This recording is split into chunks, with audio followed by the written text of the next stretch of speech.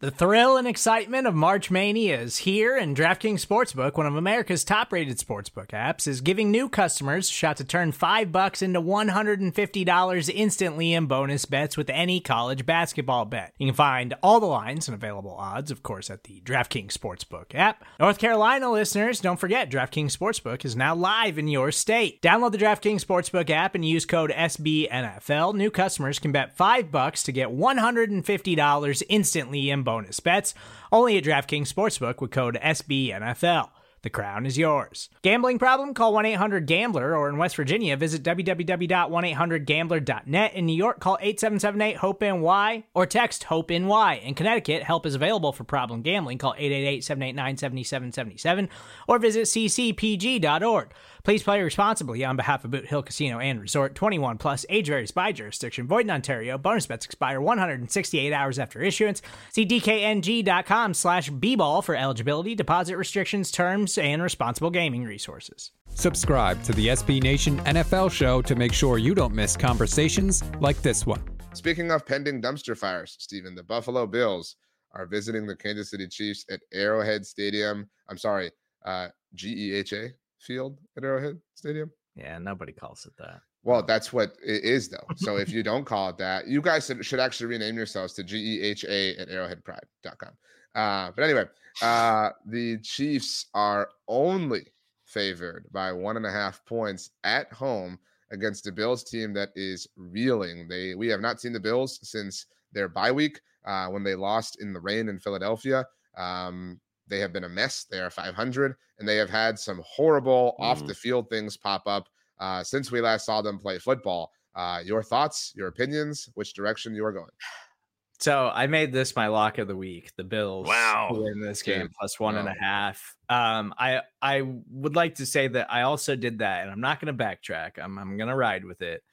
But I did that before the Tyler Dunn piece came out, and we can corroborate that. You really did get it in, but well before that.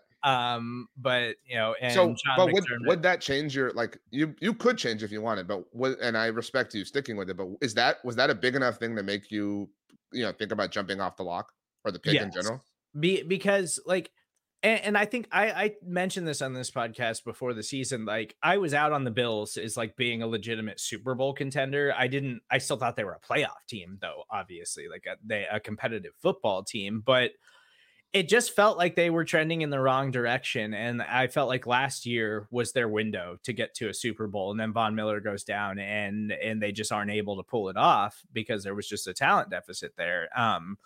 And then all the injuries that they've had this season. And now it just seems like it's really unraveling. They fire Ken Dorsey, the Sean McDermott stuff, the Von Miller stuff. It's enough to make me want to change my mind. I'm still going to stick with it because I've already picked the Bills to win in multiple different places. But I'm just not confident in them right now. My whole thought process going into this was they're desperate. Josh Allen's going to give you his best shot. And I thought the Bills should have beaten the Eagles. They did enough in that game to go head to head against the Eagles and win that football game if it wasn't for bad mistakes at the end of it.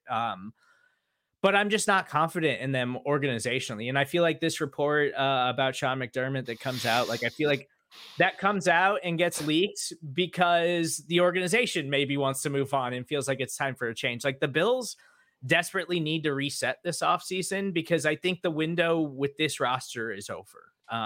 They got a lot of expiring veterans. They got a ton of money invested in that defense. And the defense has been the biggest thing that's been their holdup this season because of the injuries and all the turnovers on offense.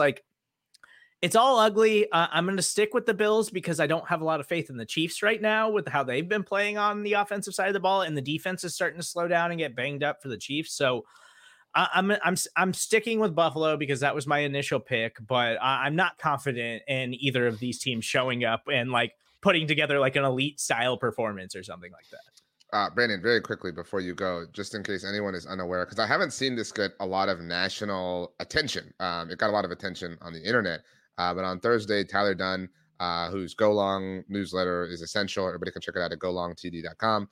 Tyler detailed an instance in 2019 where Sean McDermott was speaking to Bills players.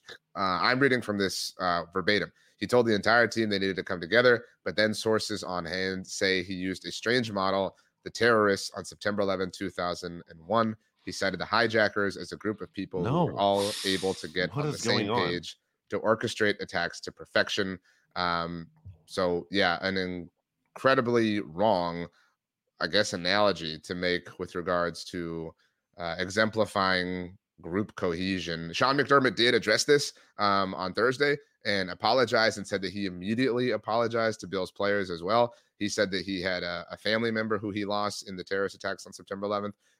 But it was, I mean, objectively a horrible thing to say initially, and obviously, to Steven's point, it coming out right now is a bad look for him, on top of, you know, saying it in the first place. Yeah, not good from a vibe perspective, I would say. And even further, you have, I don't know if you guys saw this, but like Bills players were like kind of like getting into it with Eagles fans like during the game at one point in their last game. Like, we were being harassed to a mild degree. I mean, it wasn't like they just you like can't they didn't just walk up to random Eagles fans. You know? Sure, but like that happens every game. Like you can't get rattled like that. You can't go up and like you can't give the fans want you to respond. You can't give them what they want. Like you have to ignore. I know it's hard, easier said than done, but like you can't engage with them. And it wasn't just one player. It was like multiple players were like falling for that. And that makes me worried if I'm a Bills fan to see like our guys can get rattled. They're not like locked in and everything, and their confidence is a little bit shaken. And you have this weird Sean McDermott thing. So yeah, I can't trust the Bills vibes right now. I'm going to take the Chiefs. It's very rare that Patrick Mahomes loses back-to-back games, especially I imagine with the second one coming in Kansas City. So I'm going to take the Chiefs. You can hear the rest of this conversation by subscribing to the SB Nation NFL show wherever you get your podcasts.